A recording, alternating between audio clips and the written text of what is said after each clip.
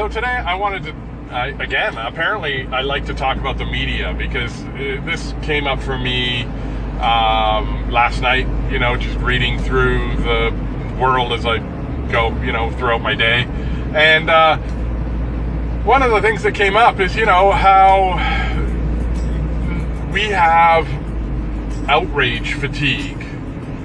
We're told by media all the time that we're supposed to be outraged by all these different things, all these social injustices, all these terrible things that happen, all these things men do, all these things women do, all these things that, I think that what we're actually suffering from is too much media.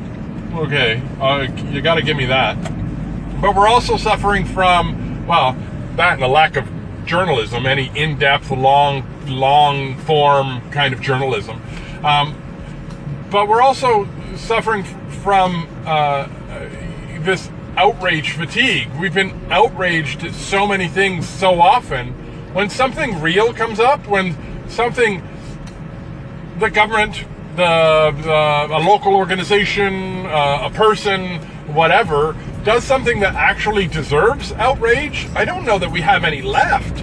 I don't know that with the current system that we have, where they're constantly telling us to be angry about this or that, or fearful over this or that, that we have enough outrage left with which to actually accomplish much anymore. I mean, do you remember Occupy? It happened a couple of years ago. We were going to occupy Wall Street and make sure that the banksters, got taken care of, and that the injustices of capitalism would be fixed. Well, what happened? Nothing. Nothing happened.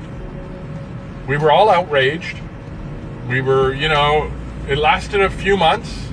And it certainly took hold better at the same time in the Middle East, but all it did there was create an opportunity for certain governments to overwhelm and ultimately try to destroy other governments.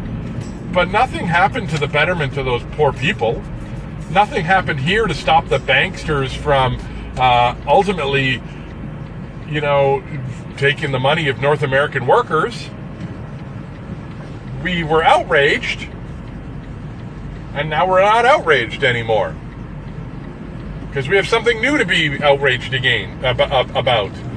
Like, I don't know, Harvey Weinstein, or, the topic of the day. I could turn on the radio right now and hear what every other radio station is talking about, because they all seem to use the same Reuters news feed to get the primary stories for the day that we should be outraged about today. I think that what we all want to do is really, and I keep coming back to this, just relax, lead a good life, be content. I think that's the one thing they don't want us to be, is content. They don't, and I know that's kind of a obscure way to say it, but the world we have today, the capitalist, uncaring corporate world we live in today, that's really not very good for humans, doesn't want you to be content, doesn't want you to be happy with your lot. It wants you to be unhappy so that you strive to buy more things. Because what they've taught us is that things equal happiness. And happiness is only going to be given to you, or you'll only achieve it on your own, in your own head, when you choose to be content with your lot.